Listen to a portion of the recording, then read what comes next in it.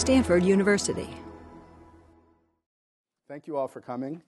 I'd like to thank again the organizers of this event who've been wonderful, Deborah Satz and Joan Barry, the trustees of the Tanner lectures, the McCoy Family Center for Ethics and Society, and my respondents especially for their goodwill, intelligence, and forbearance.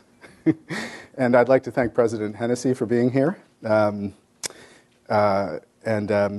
just say essentially how happy I am to be here to give these lectures and to talk about a subject that I think is very much of the moment. So I'm very grateful to the committee and to Stanford for inviting me. It's not an easy subject. It's a difficult one and an unpleasant one, and I'm gratified that you wanted to talk about it. So again, there's the happy part of my talk. And now we'll go on to, there won't be so much gruesomeness today, I promise. So those of you who missed yesterday, you perhaps did the right thing. I won't be quoting so much from terrible descriptions. Our forever war began, as I did yesterday, with a transformative image of resonance and power, the violent metamorphosis of those great New York towers, taller than the builders of the Tower of Babel could ever have dreamed, into heaven-reaching plumes of white dust. As they were transformed, so were we, stepping through the portal into the state of exception, a state of exception that bears within it now, 9 years later, all the signs of a prodigious contradiction, an exceptional state that, however much it has evolved, shows all signs of becoming normalized, thus seeming to contradict the most basic purpose that has, since the Roman Republic, motivated what Clinton Rossiter called constitutional dictatorship, or states of emergency.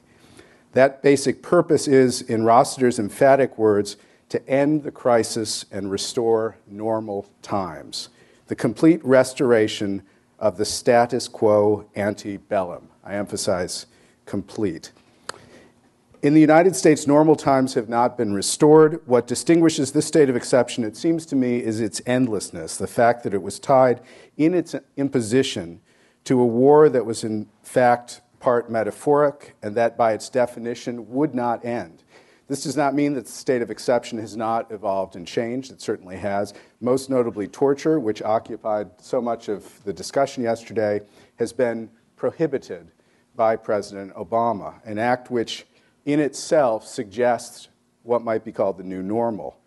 Once forbidden as an act beyond the strictures of domestic statute and international law, which forbade it explicitly in times of emergency, torture now lies within the president's power to prohibit, or indeed to order. The change from practicing torture to prohibiting it is, of course, extremely significant, but it is emphatically not a return to the status quo ante bellum. So the state of exception is not ended. At best, we have come to live with a new normal. How precisely did this happen? Why should it matter? After all, as I mentioned, the attributes of the state of exception have become increasingly subtle. Most of us affect us very little, if at all, in our daily lives. Why should we worry if the state of exception is there keeping us safe? One very clipped answer, I think, is that we as a society have become trapped between the politics of fear and la politique de pire.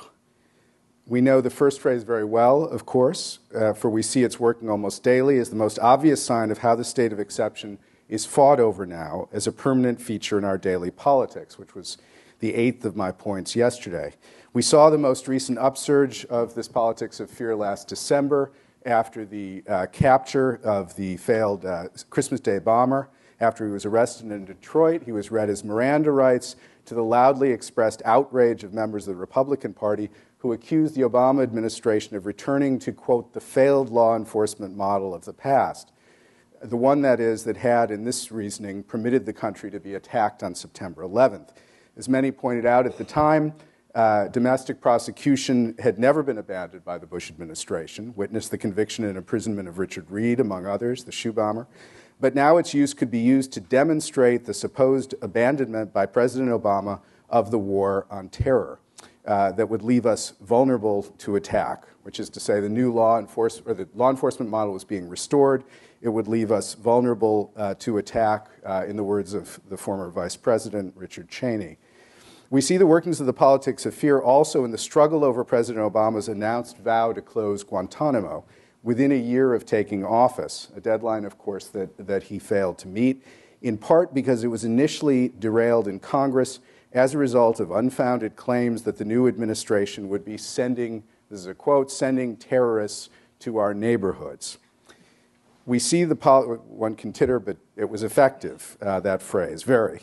We see the politics of fear displayed in the controversy around the Obama administration's plan to prosecute Khalid Sheikh Mohammed, known as the mastermind of the 9/11 attacks, and his alleged co-conspirators in federal court in Manhattan, a plan that has now apparently, under political pressure, been discarded. We don't know what is going to be done with him, but it looks like he will not be tried in federal court, perhaps in front of a military commission, which Obama again had vowed to dismantle and abandon.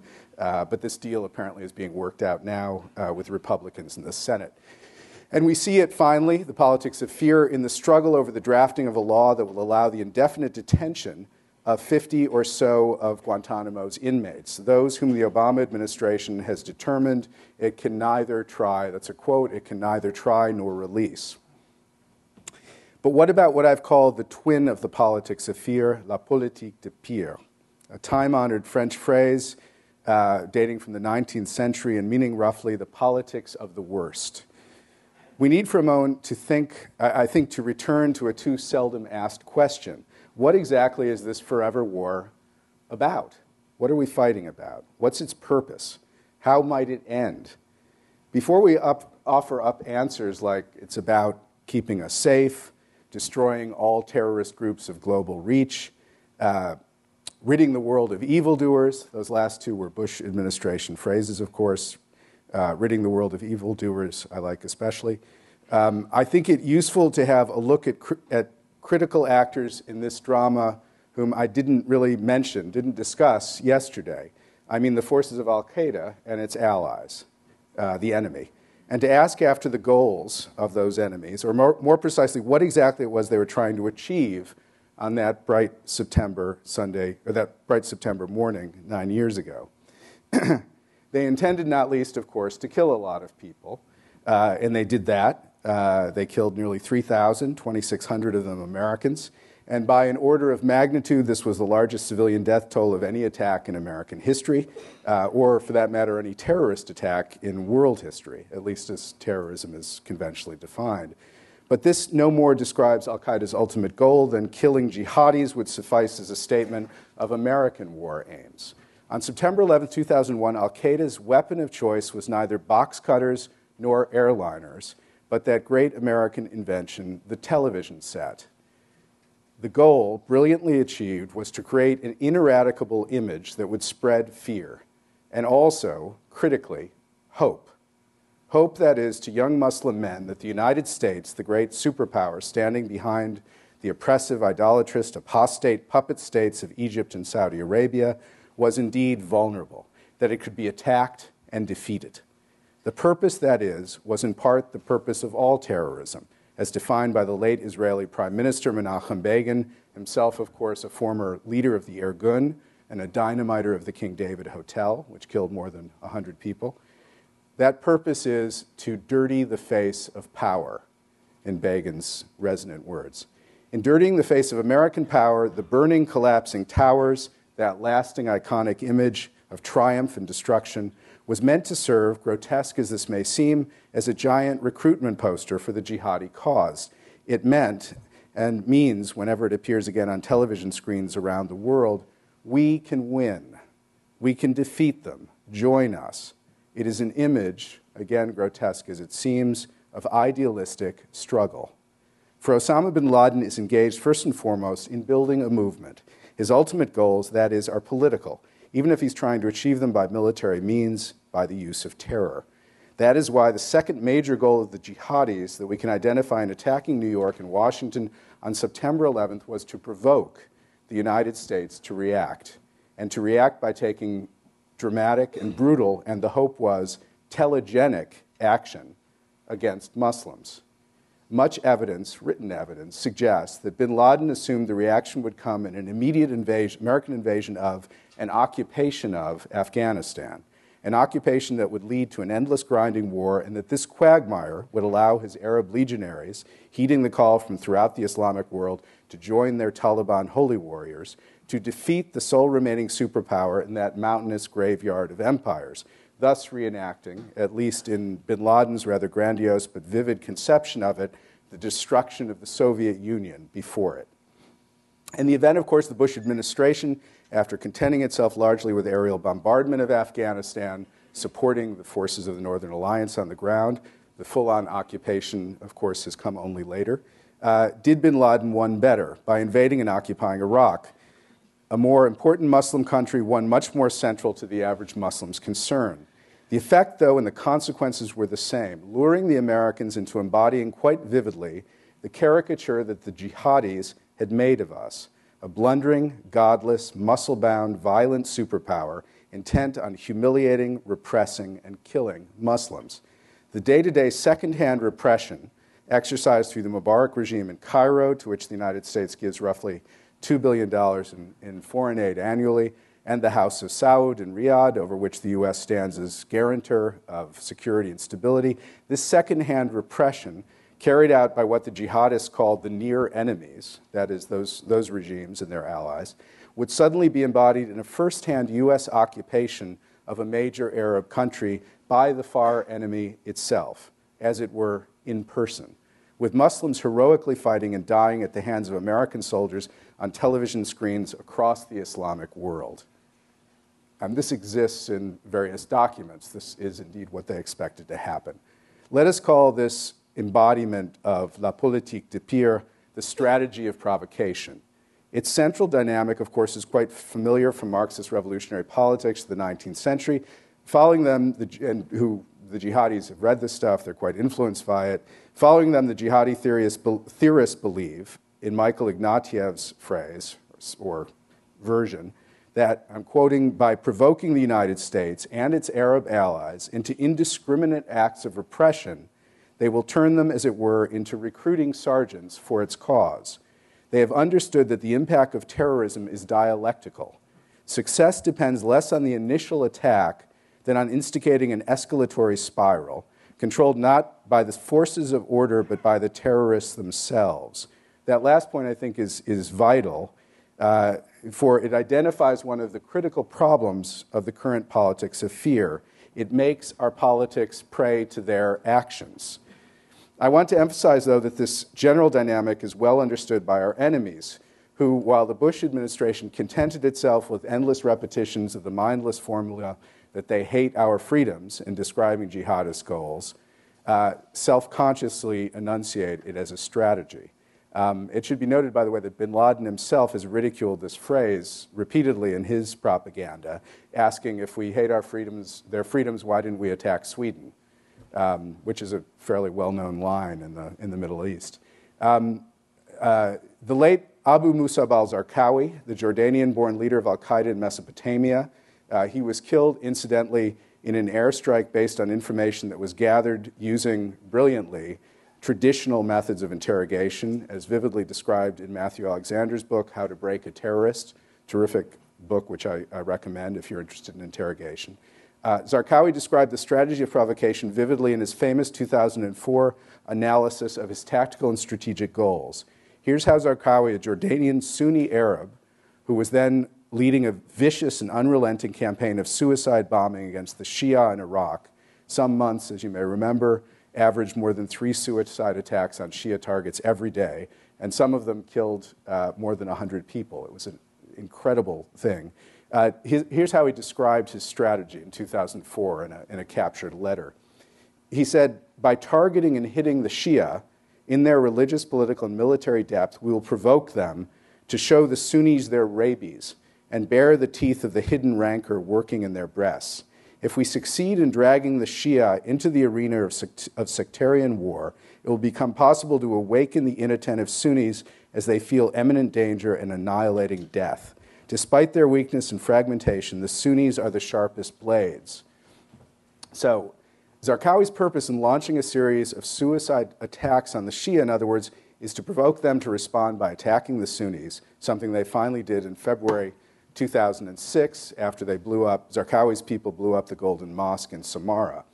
Zarqawi intended those Shia counterattacks on the Sunni, which he had been struggling to provoke, to force the Iraqi Sunni, Zarqawi's allies, to rise up, defend themselves, and retake power. He was trying, that is, to provoke a triumphant Sunni response.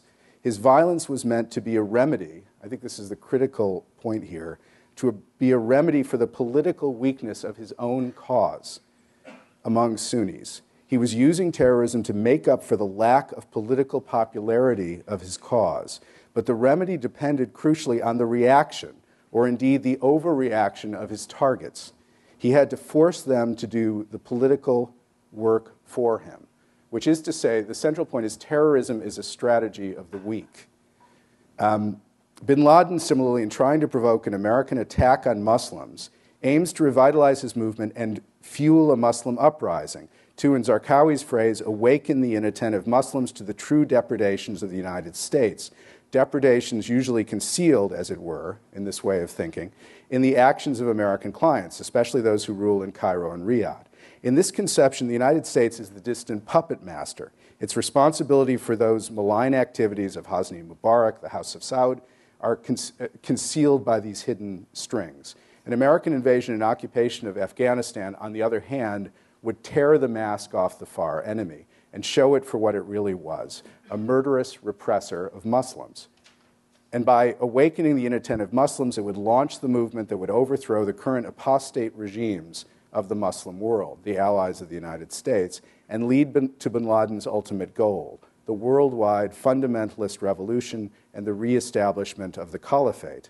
In this sense, the attacks of 9/11 were a determined attempt to draw the United States publicly, dramatically, unmistakably into, as the title of one analyst phrases it, someone else's civil war through provocation.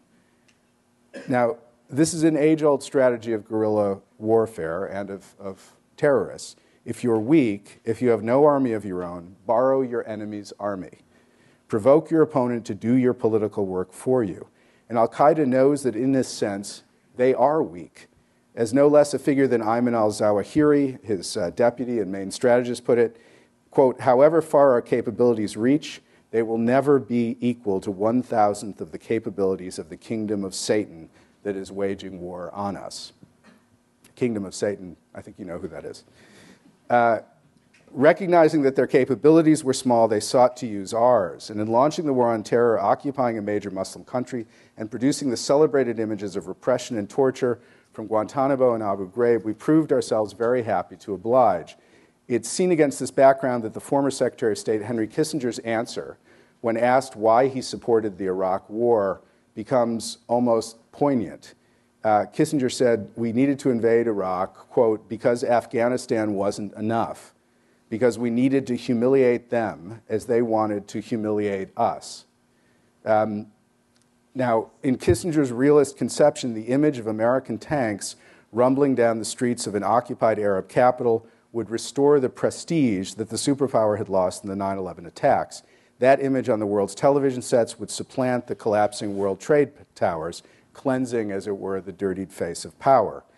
Now, who knows? Perhaps if the invasion had worked out as the Bush strategists had fantasized, if the Americans had quickly installed a democratic Shia regime, removed almost all of its troops within 3 months, and this was their plan, perhaps the face of power would have been cleansed. And the creative instability, that's their phrase, that they hope to provoke throughout the Middle East with a democratic tsunami sweeping from Tehran to Ramallah to Beirut and bringing in its stead popular, American-supporting, Israel-recognizing regimes. Perhaps if this fantasy had come to pass, things might have been different. That's a big perhaps, of course. For the Iraq War was indeed, in one of its many strands of justification, an answer to the political challenge presented by Osama bin Laden. Condoleezza Rice put it, one of its purposes to give, I'm quoting, young Muslims hope and keep them from driving airliners into buildings in New York and Washington. So there was a political sense behind this. It's arguable how predominant it was, but it certainly was there. But that vision was a fantasy with no consideration of how that democratic paradise might be achieved.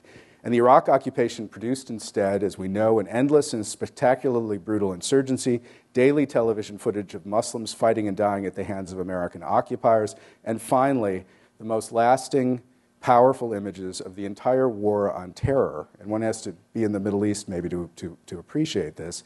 After the young Muslim men, their eyes blindfolded and goggled, their ears muffled, kneeling in their orange jumpsuits within the wire cages of Guantanamo, could now be placed the iconic images of hooded and naked and powerless Muslim men chained to the bars of cells, being forced to masturbate, being forced naked to climb on top of one another under the eyes of beefy American soldiers in combat fatigues in the stark squalor of Abu Ghraib.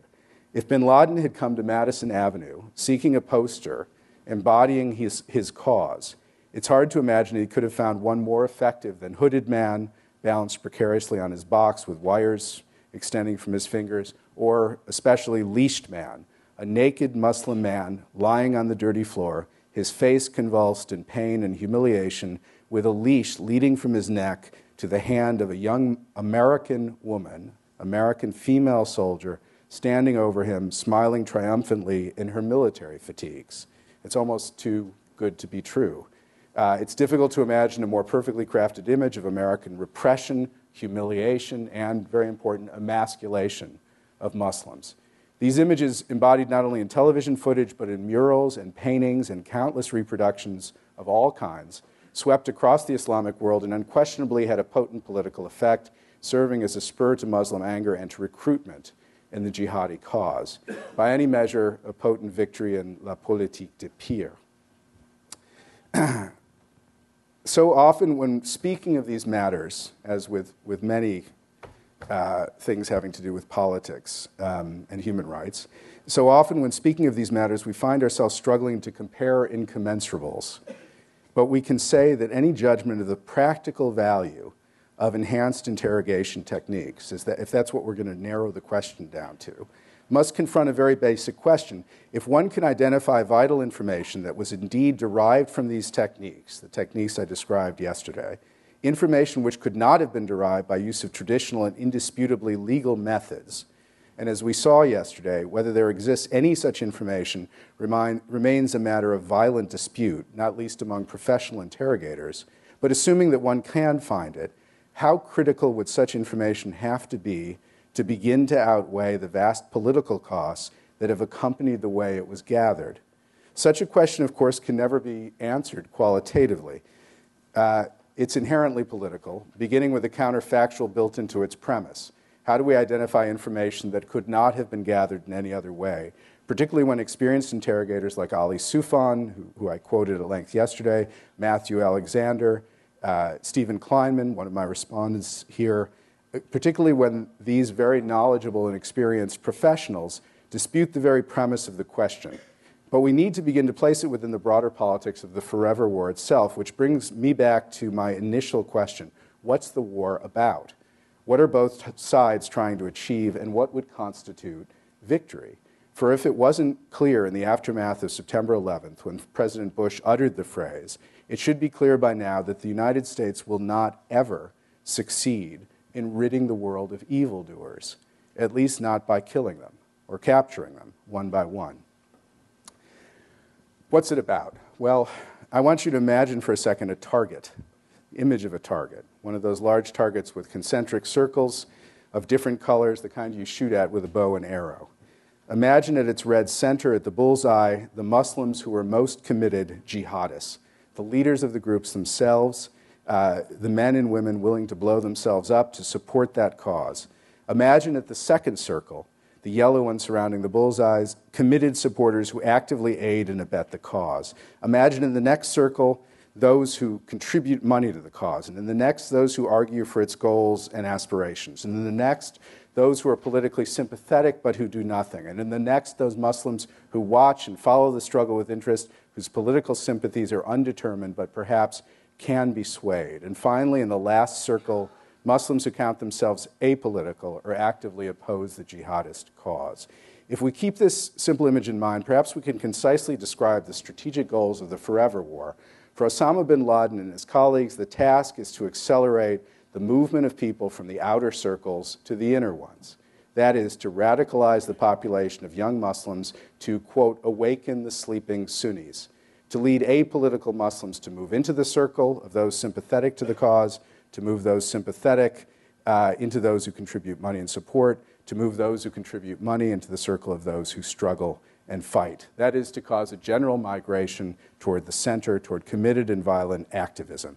For the United States, the strategic goal in this war, conceived in this way, is obviously to slow the movement of people from the outer circles toward the inner ones, to stop those who give money from becoming active supporters, discourage those, et cetera, and most of all, to dissuade those who are undecided to become sympathetic to the jihadist cause, dissuade them. The task of the United States is to follow, insofar as it's possible, in concert with other interests, which is, of course, an important and very difficult caveat, which has to do also with our relationships long-term in the Middle East, which I've referred to several times, but to follow, insofar as it's possible, policies that will discourage the radicalization of Muslims. Bin Laden's, on the contrary, is not only to encourage radicalization, but to provoke the U.S. to do things that will make that task easier. Donald Rumsfeld summarized this in a Defense Department memo, one of his famous snowflakes, in 2003.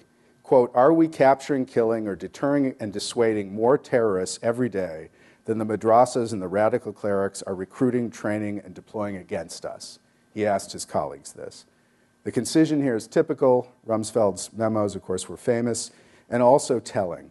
For look closely at the verbs, capturing, killing, deterring, dissuading. That these tasks can be contradictory has been well proved in our 9-year state of exception. Killing and capturing, depending on the methods used, can clash rather violently with deterring and dissuading. Capturing and detaining in Guantanamo, the treatment that was meted out, the images that were broadcast, clashed vividly with deterring and detaining, not to speak of Abu Ghraib. We saw this clash vividly throughout the Bush years, and also, it should be said, the emphasis very gradually shifted and evolved. The Bush war on terror in 2008 was not the same as the war on terror of 2003. But more than anything, no matter how much public diplomacy was undertaken, for this is one of the things the Bush administration started to do when they realized this problem rather belatedly, however much was undertaken to regain the sympathy of Muslims throughout the world, you might remember a series of very talented people were appointed to jobs in the State Department: Charlotte Beers, Margaret Tutwiler, Karen Hughes, all of them to conduct public diplomacy in the Middle East. The ongoing bleeding sore of the Iraq War and the lingering images from Guantanamo and Abu Ghraib that seemed its inseparable accompaniment limited how far that change could be taken. These visits of these diplomats became legendary jokes in the Middle East. It's hard to make the case that we love Muslims when you have images from Guantanamo and from Iraq on the television screens every night. Senator Barack Obama, as he made evident, understood bin Laden's politique de pire. Quote, "Bin Laden and his allies know they cannot defeat us on the field of battle or in a genuine battle of ideas," the candidate declared in August 2007. "But they can provoke the reaction we've seen in Iraq, a misguided invasion of a Muslim country that sparks new insurgencies." He went on. Too often, this is an important speech, his major foreign policy speech in August of 2007, when he was given, of course, no hope of winning. Too often since 9/11, the extremists have defined us, not the other way around. I also will reject a legal framework, and here he sets out his policy on the state, what I've called the state of exception. I will reject a legal framework that does not work. As president, I will close Guantanamo, reject the Military Commissions Act, adhere to the Geneva Conventions. Our Constitution and our Uniform Code of Military Justice provide a framework for dealing with terrorists. This administration also puts forward a false choice. He was talking about the Bush administration, between the liberties we cherish and the security we demand. I will provide our intelligence and law enforcement agencies with the tools they need to track and take out the terrorists without undermining our Constitution. That means no more illegal wiretapping of American citizens, no more, something he is not fulfilled. No more national security letters to spy on citizens who are not suspected of a crime. He's working on that. No more tracking citizens who do nothing more than protest a misguided war. No more ignoring the law when it is inconvenient. That's not who we are, and it's not what is necessary to defeat the terrorists. The FISA court works, the separation of powers works, our Constitution works. We will again set an example for the world that the law is not subject to the whims of stubborn rulers and that justice is not arbitrary. So this was a long time ago. And it's a speech that any member of Human Rights Watch or Amnesty International could only love. It was right out of the playbook. So the words are eloquent, clear, forceful. President Obama adopted a similar tone on his second full day in office when he, quote, prohibited torture, limiting those techniques that could be used to those contained in the Army Field Manual. He set up special task forces to study interrogation and how it should be performed and vowed to close Guantanamo within a year. The results, as I suggested just a moment ago, have been quite mixed, not least because of the emergence, as no one could have predicted, of Vice President Dick Cheney as a visible, persistent, and relentless advocate of the use of enhanced interrogation techniques, and a prophet of the disaster that would befall the United States if their use was renounced. The former vice president, beginning a week after Obama's inauguration, just a week, actually, I'm sorry, it was 10 days, but I don't think there's anything like this in history, that the vice president leaves the White House 10 days later, he's on the tube criticizing very vehemently the new administration, which after all has only been in power a week.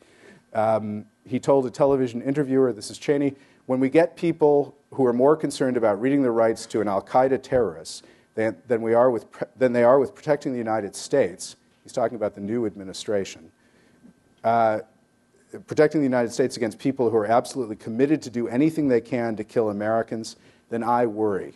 These are evil people. We're not going to win this fight by turning the other cheeks.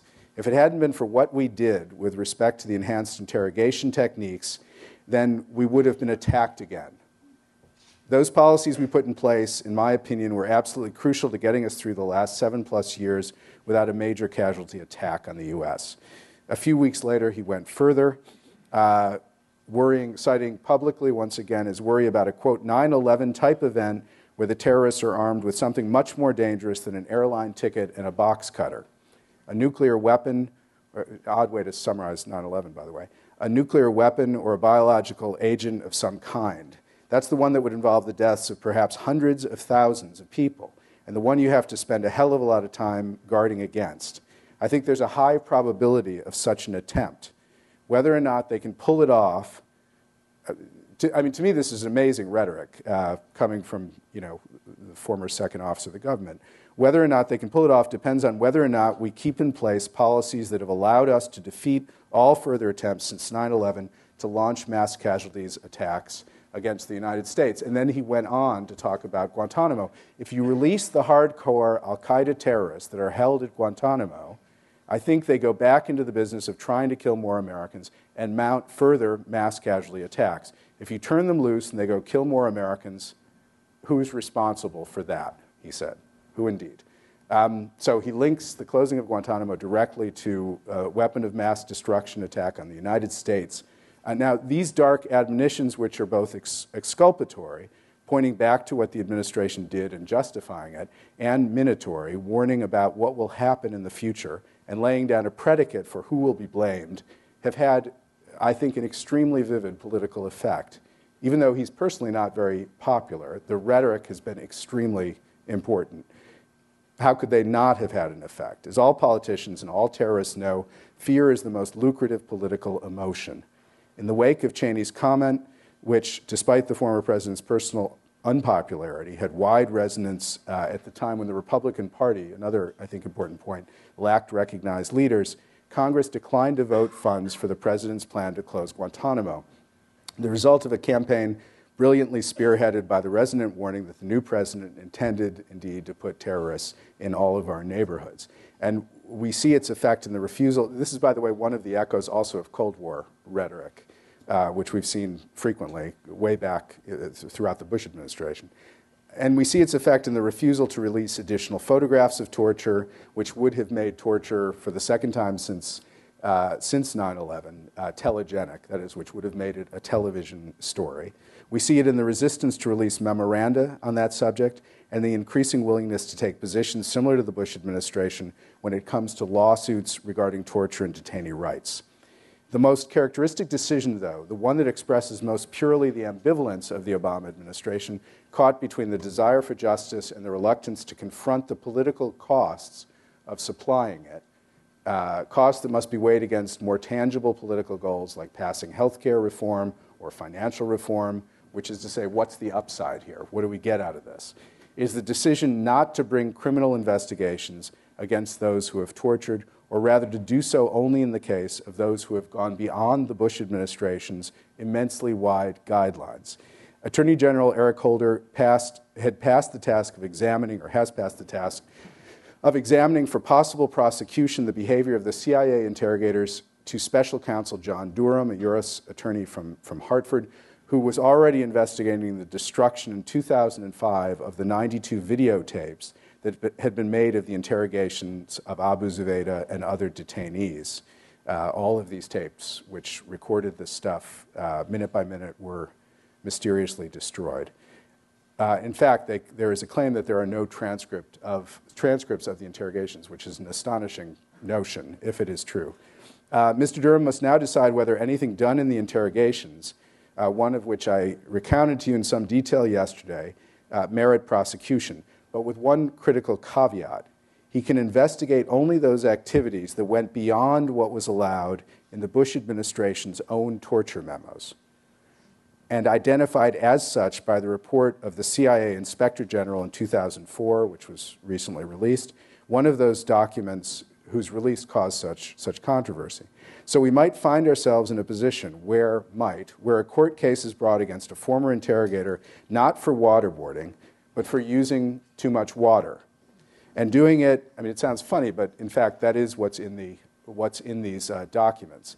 The difference, I should add, is not trivial at all, but the idea of it is ridiculous. And doing it with too much frequency, another important point, that one prisoner is waterboarded 83 times, a second 183 times. An interrogator might be prosecuted not for shackling a prisoner by his wrists to the ceiling for 2 weeks or 3 weeks on end, but be taken to court for racking his semi-automatic pistol next to the detainee's hooded head and threatening to execute him, another thing that did indeed happen, or threatening to murder his family, or blowing cigar smoke extensively in his face over a period of hours. The interrogator in that case claims that he was just smoking the cigar to cover up the stench. Anyway, all these things were done at the black sites, including, according to the Inspector General's reports. I don't know if we'll see prosecutions in the future. I rather doubt it. But if we do, it will be very hard to look at them and call them justice under these terms. I should add, by the way, that the people I respect think that these sorts of prosecutions might be the way into the justice system for these issues. That is, if somebody was indicted on such a charge, the defense would be, it would be incumbent on the defense in such a case to bring all these issues out, what was approved, what was not, and that this indeed might be a way for these cases to actually come under the purview of the court system. That's a somewhat optimistic view and a somewhat contradictory one, but there it is. President Barack Obama has spoken out strongly against torture. This is important. We can be grateful that on this issue he's brought to bear his usual eloquence, especially in his Nobel Prize lecture in Oslo. I'm going to read a little passage of that. I begin with, he said, I believe that all nations, strong and weak alike, must adhere to standards that govern the use of force. I mean, all this is clearly about the last administration.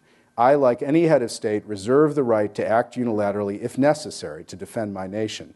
Nevertheless, I'm convinced that adhering to standards strengthens those who do and isolates and weakens those who don't. Where force is necessary, we have a moral and strategic interest in binding ourselves to certain rules of conduct. And even as we confront a vicious adversary that abides by no rules, I believe that the United States of America must remain a standard bearer in the conduct of war. That is what makes us different from those whom we fight. That's a source of our strength. That's why I prohibited torture. That is why I ordered the prison at Guantanamo Bay closed. That's why I've reaffirmed America's commitment to abide by the Geneva Conventions.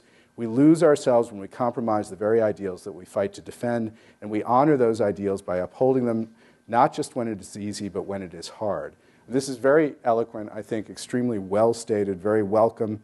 It contrasts strongly with the stark philosophy of unilateralism and power rules of the Bush administration, whose essence, I think, was expressed perfectly in this quotation from the National Security Strategy of 2005, something President Bush took a very strong interest in. He kept rejecting the drafts. He said he wanted the boys in Lubbock to understand it, he said, which is a quote I like very much. Anyway, one sentence from that. Nations will continue to challenge us, employing the weapons of the weak, including international fora, judicial processes, and terrorism. So terror is here placed alongside international law, the courts, and other attributes of multilateralism as serving to limit American power. This dark vision sees international life as a zero-sum game in which the strongest state simply has no interest in adhering to international law, in which the strongest is limited only by one thing, its own power. It's the nightmare of an unbound America that the so-called wise men put aside after World War II by embedding American power in institutions like the UN, NATO, the Marshall Plan, and others. The new president, in his rhetoric and his behavior, is very far from that, and it's likely that that distance, the world's gratitude for it, earned him the Nobel Peace Prize, when his accomplishments, as he himself said, had up to then been very slight. So we have to be grateful for what he's done, what he said, not least his decision to end the practices I described yesterday and his vow, as yet unfulfilled, to close Guantanamo. But we can show our gratitude, it seems to me, by listening closely to his words. For example, his statement that he has prohibited torture, a power, as I mentioned, that he in fact lacks, and that, in its bald assertion, tells us how far we have come from beneath the shadow of international law. Or these words from later in the same speech. Furthermore, America cannot insist that others follow the rules of the road if we refuse to follow them ourselves. For when we don't, our action can appear arbitrary and undercut the legitimacy of future intervention, no matter how justified. First, in dealing with those nations that break rules and laws, I believe that we must develop alternatives to violence that are tough enough to change behavior. For if we want a lasting peace, then the words of the international community must mean something. Those regimes that break the rules must be held accountable. Accountable. It's an important word, and the truth is that we've heard too little of it lately. As I stand here, precisely no one beyond a handful of low-ranking soldiers from Abu Ghraib have been held accountable for torture. Now, this is an immensely difficult problem, and I envy colleagues and friends who find it simple, who argue, for example, that Mr. Bush and Mr. Cheney and colleagues must be arrested, tried for violating the Convention Against Torture, the Domestic Torture Statute, and other laws. There's a problem, of course. Those techniques that were discussed so carefully at the upper levels of the CIA were also discussed specifically and in detail in the Department of Justice. Lawyers there approved them in detail. We now have those documents. We've had a number of them for more than 5 years. They make astonishing reading. But it was not just the lawyers in the Department of Justice and the Department of Defense. It was the senior officials of our government discussing these techniques in the White House. For George Tenet, then CIA director, traveled frequently from Langley, Virginia, across the Potomac almost daily to see the White House among the Principals Committee. That is, among senior officers of the government, including the Vice President, Secretary of State, Secretary of Defense, Attorney General. It's fair to say that the officers of the CIA, I talked about this yesterday, and Josh quoted the end, many of them perhaps with memories of the Church Committee inquiry of the mid-'70s, made certain that responsibility and awareness was spread very broadly all across the top of the government, and they made sure to get a so-called golden shield or get-out-of-jail card so that these techniques would be shown to be legal. So we now have to deal not only with the acts themselves, but with the corruption of language and law and of the legal and bureaucratic processes of government that accompanied them, with President Bush's repeated insistence, most vividly, which symbolizes all of this, that the United States doesn't torture, which he said again and again, and with the fact that President Obama has no choice in his statements that presumably mean something very different to use precisely the same word. How do we escape from this? President Obama has said repeatedly that when it comes to these matters, he wants to look forward, not back. I think that's a pernicious phrase, and if held to consistently would preclude all punishment and all prosecution. Rendering justice by definition implies looking backward. But the political costs of justice, at least that provided by prosecution, are very great, for we live still in the politics of fear. How can we return to justice? I believe the road will not run through prosecutions, and if they happen, I think they'll be very distant from now, but through education. That's why I've called for the establishment of a broad, nonpartisan commission to investigate what was done in the realm of interrogation, who did it, what it accomplished, and, not least, how it hurt and how it helped the country. Such a commission made up of respected public figures provided with the highest security clearances would investigate not only what information was gathered using these methods, for of course much information was gathered. The CIA had custody of these people in the black site for years, many years, and what its value was. It would judge whether indeed things were learned that could not have been learned using more traditional methods. And I emphasize judge, because there's no way to tell that for sure. And they would be charged with judging these gains against the damage such methods did to the country, not only in the cause of spectacular mistaken pieces of information gained by torture, and I should point to, which I didn't yesterday, the most notorious of these, which came from Mr. Ibn al-Sheikh al-Libi, who was brutally tortured by the Egyptians at the direction, which is to say the day-to-day direction, of the Americans, who finally, after multiple applications of the Water Board and a lot of other very horrible things, supplied the intelligence, I quote that, about the famous mobile biological weapons labs that Saddam was concealing in Iraq, which Secretary of State Colin Powell, of course, trumpeted before the United Nations on February 5th, 2003, in an immensely, I mean, arguably the most influential television speech and the most important public argument, public case the United States made for going to war in Iraq. And this is a matter of grave public concern. It's the Secretary of State making the case to the world why the United States has to fight a war against another country. This information, of course, and other details, like the charge that the Iraqis were training al-Qaeda in the use of chemical weapons, came directly from the torture room, produced by the Water Board.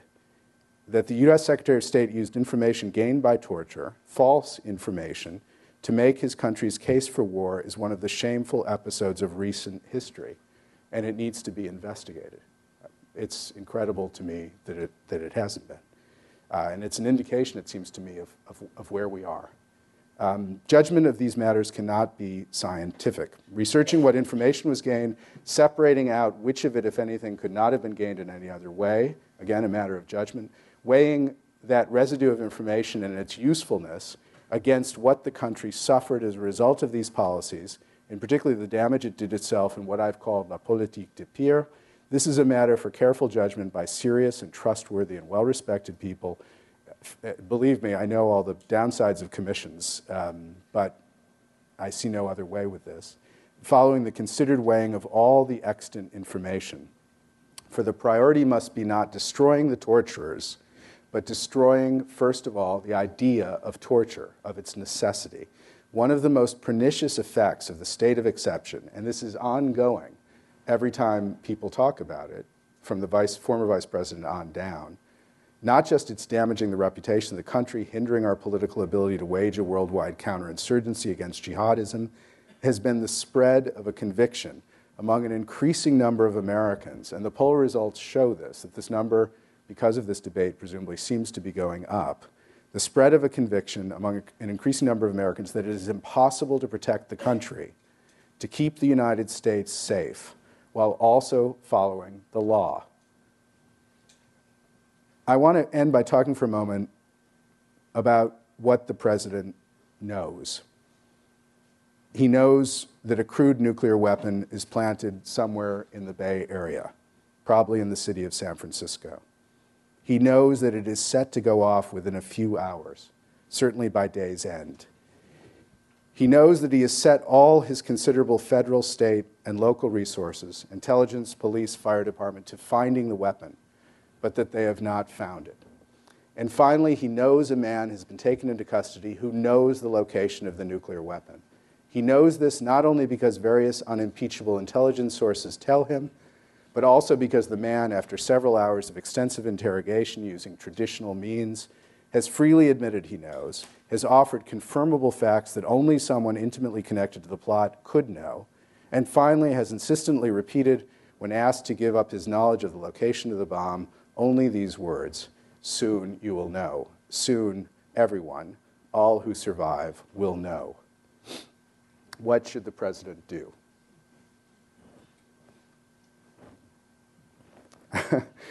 Yes, this is the dreaded ticking bomb scenario. I've made it as intense as I can. Endlessly fertile fount of 1,000 television dramas, most famously of 24, which could and should well have been called The Ticking Bomb, and 1 million law school and political science seminars.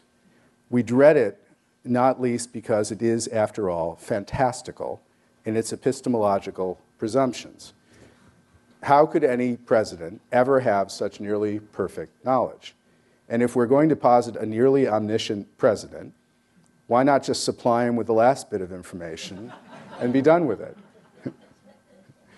And why, after all, insist on talking about hypotheticals when we have real cases to discuss? Scores, by the way, of real cases where the government actually made the decision to torture, or, if you will, to use enhanced interrogation techniques. And the circumstances of those actual cases, needless to say, not least what was known and not known, is quite dramatically different from the case I've just described. As the CIA Inspector General put it starkly in 2004 in this report that was released quite recently, the agency's intelligence on al-Qaeda was limited prior to the initiation of the interrogation program. The agency lacked adequate linguists or subject matter experts and had very little hard knowledge of what particular al-Qaeda leaders, who later became detainees, knew. This lack of information led analysts to speculate about what a detainee should know, that's in quotes from the Inspector General, versus information the analyst could objectively demonstrate the detainee did know.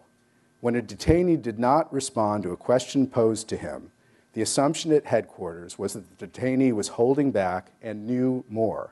Consequently, headquarters, we're talking about the people cabling from Virginia to the black sites, consequently, headquarters recommended, which is to say ordered, resumption of enhanced interrogation techniques.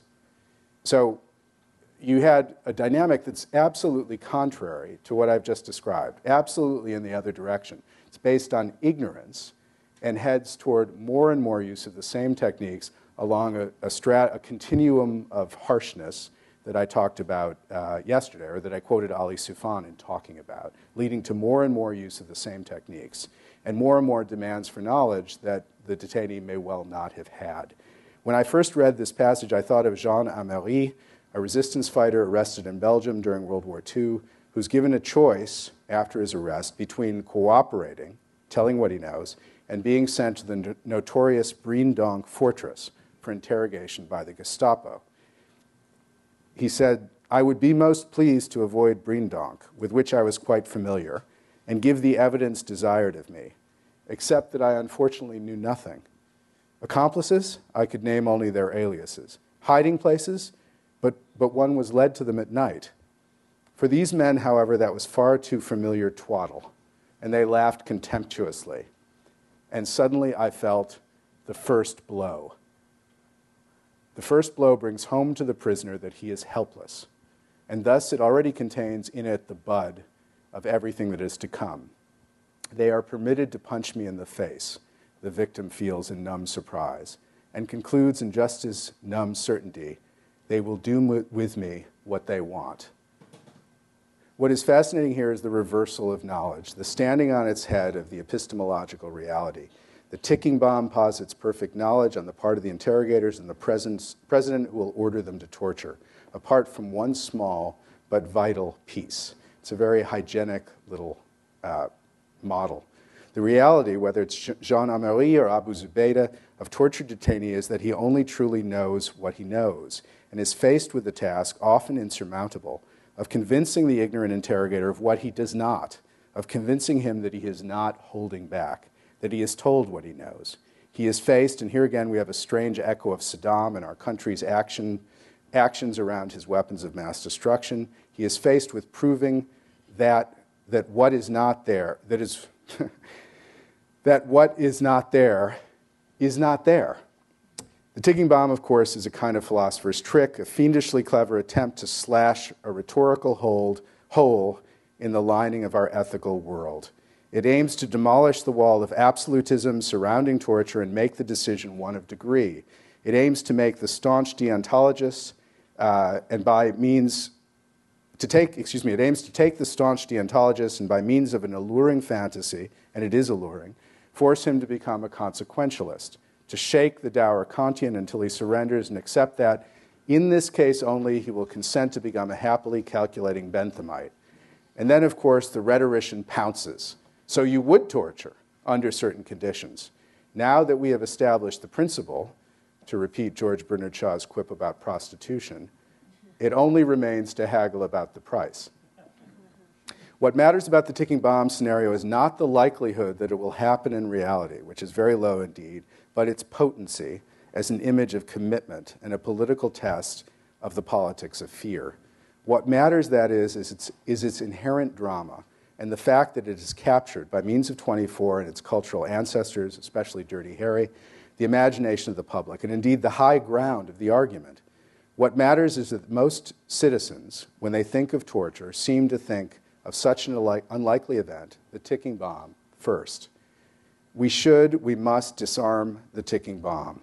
It's time to admit clearly that in the event of such a bizarre eventuality, any president, any leader would do what the situation requires. That is, would be bound by his judgment of what the country's immediate welfare demands. That in such a situation, any leader, in fact, becomes a consequentialist, must become one, a fact Machiavelli recognized 5 centuries ago. Some writers I admire, Philip Heyman, for example, and Juliet Kayyem, have suggested that such an exception be written into the law. That is, that we should legislate the exception, that the president, under certain exigent circumstances, be granted the legal right to use cruel, inhuman, and degrading treatment to acquire information that could prevent an imminent attack. This is, of course, what might be called the paradox of the exception. Do we gain or lose by trying to legislate emergency procedures? Do we, by making them legal in certain situations, make it more likely they'll be used? Or do we, by writing them into the law, bring them under the rule of societal consent and regulation? Perhaps, for example, by requiring court approval of some kind, or by setting down very narrow conditions, and so on. It's a paradox contained in Bruce Ackerman's proposal for an emergency constitution and, in homologous form, in Alan Dershowitz's notorious idea for the establishment of torture warrants. Now, I don't support the proposal for special legislation to provide for the ticking bomb. I think there's great damage in admitting, of course, its central premise, which is torture is the only way to gain information in such circumstances, which has not been proved to be true. In fact, the overwhelming amount of public evidence that we have now suggests that's not true. But I do acknowledge the source of its appeal, which is the need to reassure the public that those charged to protect them are willing to do what it takes and provided with the powers necessary to keep them safe. Unfortunately, fear often results in policies that do just the opposite. What I yesterday called the broken funnel, the tendency to sweep up every possible jihadist in Afghanistan, even those about whom American forces knew nothing, is a remnant of that fear, as, by the way, those 50 detainees are a remnant in Guantanamo. An example of a policy designed to keep the country safe, but which had the effect of making it more vulnerable by debilitating the detention and interrogation system itself, and in the images from Guantanamo and Abu Ghraib, by providing immense aid to the enemy in the form of the political legitimation that it craved and needed. It was as vital as oxygen for them. The Obama administration must cope now with the remnants of these policies and with the resonating echoes of the politics of fear. Some of these remnants we can point to, the 50-odd detainees at Guantanamo, whom the administration has determined can be neither tried nor released. President Obama has admitted this is his most difficult problem. He's talked about it fairly extensively. Prisoners like Khalid Sheikh Mohammed, who have been grievously tortured and whom Republicans strenuously object to trying in federal court, as the Obama administration has proposed. Such a trial, I think, It could be a victory, if a tarnished one, for justice, if indeed it could be or ever is held. As for those who can neither be tried nor released, well, the writers I respect, like David Cole, have proposed carefully crafted detention laws, it seems to me plain that endless detention without trial conflicts dramatically with the most basic American ideals. The key word here is endless. There must either be trials or there must be a point at which the war, and thus the detention, can be declared at an end, which is to say that we come here again to the limits of our guiding, presiding metaphor, which is war on terror, and which lives with us still, and which is used to name a hybrid phenomenon that in fact does not resemble a traditional war at all, and that will not end in the way a traditional war ends. It'll take the courage of someone, the political courage of someone, to in effect declare it over. At the heart of the problem of the endlessness, of the exception, it seems to me, is that of the endlessness of the war on terror. And here we confront another paradox. A war must have an ending, but the war on terror in proper terms is not a war at all, but a strange hybrid that's part conventional war, part a kind of persistent worldwide insurgency, and that insurgency is unlikely to be squelched in our lifetimes. Several years ago, the Pentagon recognized that the term war on terror was unhelpful in dealing with local populations in various countries of the Islamic world, where people regarded it as a war against Islam. Officials in the Pentagon proposed replacing the time-honored global war on terror, known in DoD as GWAT, with GSAVE, the global struggle against violent extremism. Kind of rolls off the tongue. This effort began with a change to documents, stationery, other things. But it was halted ignominiously when President Bush, no matter what memos he received, went on using the war on terror as his rallying cries. The Pentagon kind of threw away the idea. This was several years ago. We are confronted still with the problem of how to end the endless war. President Obama, of course, tends not to use the phrase. He's not adopted GSAVE either, thank heaven. But his political adversaries have identified this as an indication about his lack of seriousness in, quote, keeping the country safe.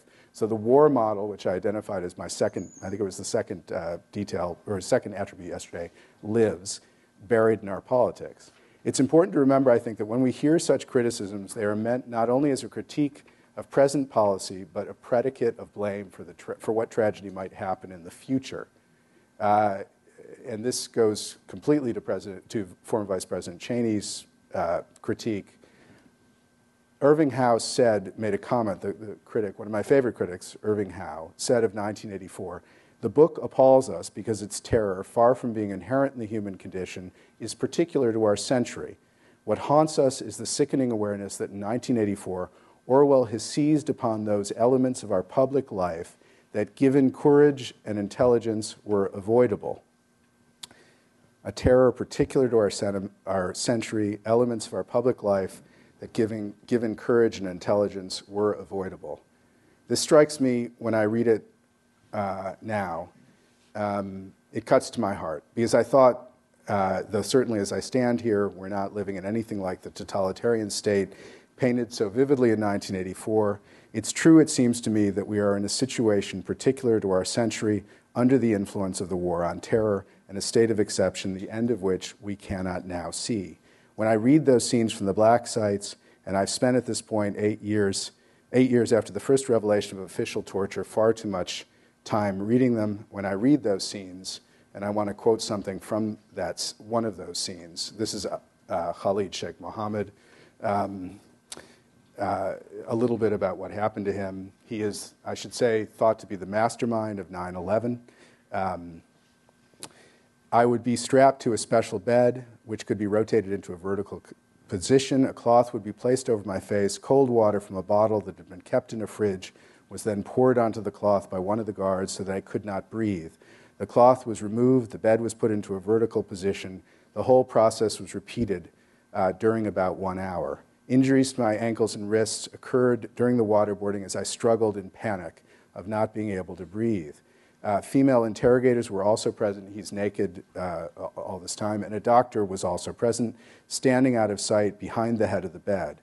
But I saw him when he came to fix a clip to my finger which was connected to a machine. This is an oximeter. I think it was to measure my pulse and oxygen content in my blood so they could take me to the breaking point. The beatings became worse, and I had cold water directed at me from a hose pipe by guards while I was still in my cell. The worst day was when I was beaten for about half an hour by one of the interrogators. My head was banged against the wall, and it started to bleed. Cold water was poured over my head. This was then repeated with other interrogators. Finally, I was taken for a session, again, of waterboarding. I was given ensure to drink every 4 hours. If I refused to drink, then my mouth was forced open by the guard, and it was poured down my throat by force.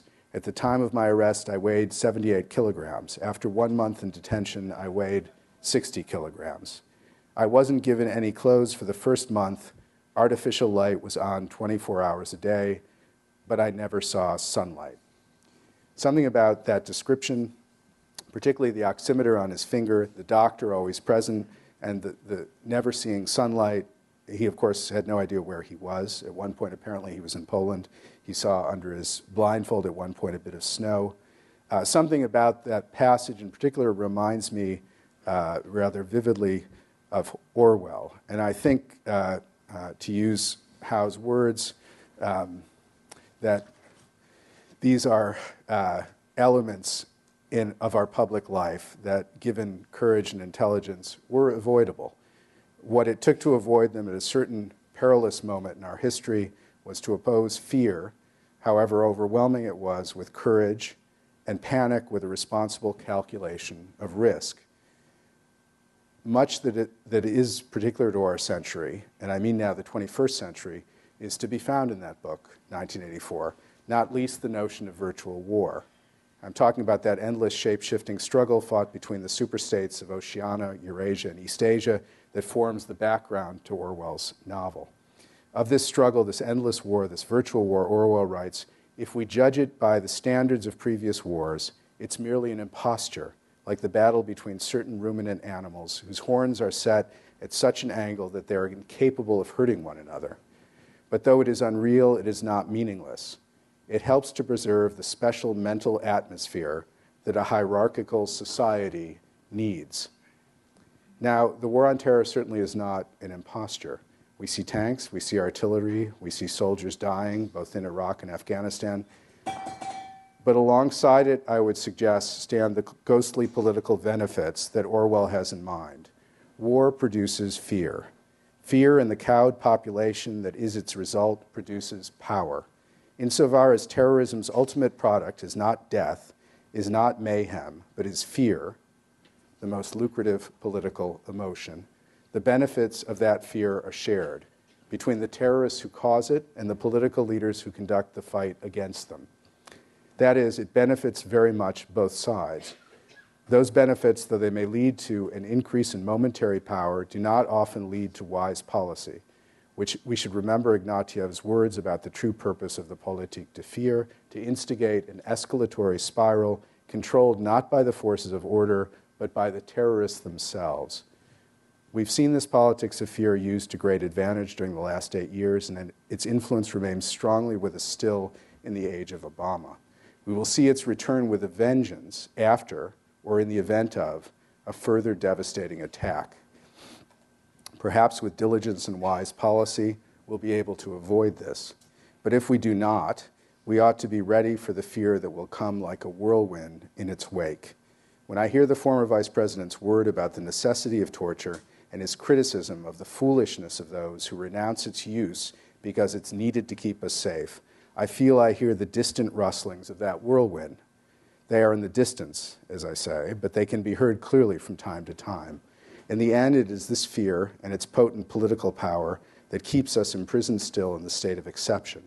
We cannot legislate the courage and intelligence in our public life that Howe pleaded for, but only with them, in the pursuit of wise policies now, can we avoid being swept up in that cycle of fear when and if the next attack comes.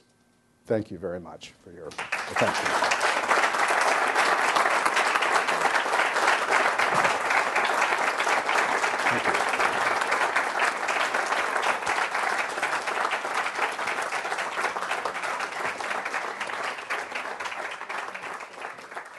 Thank you very much. For more, please visit us at stanford.edu.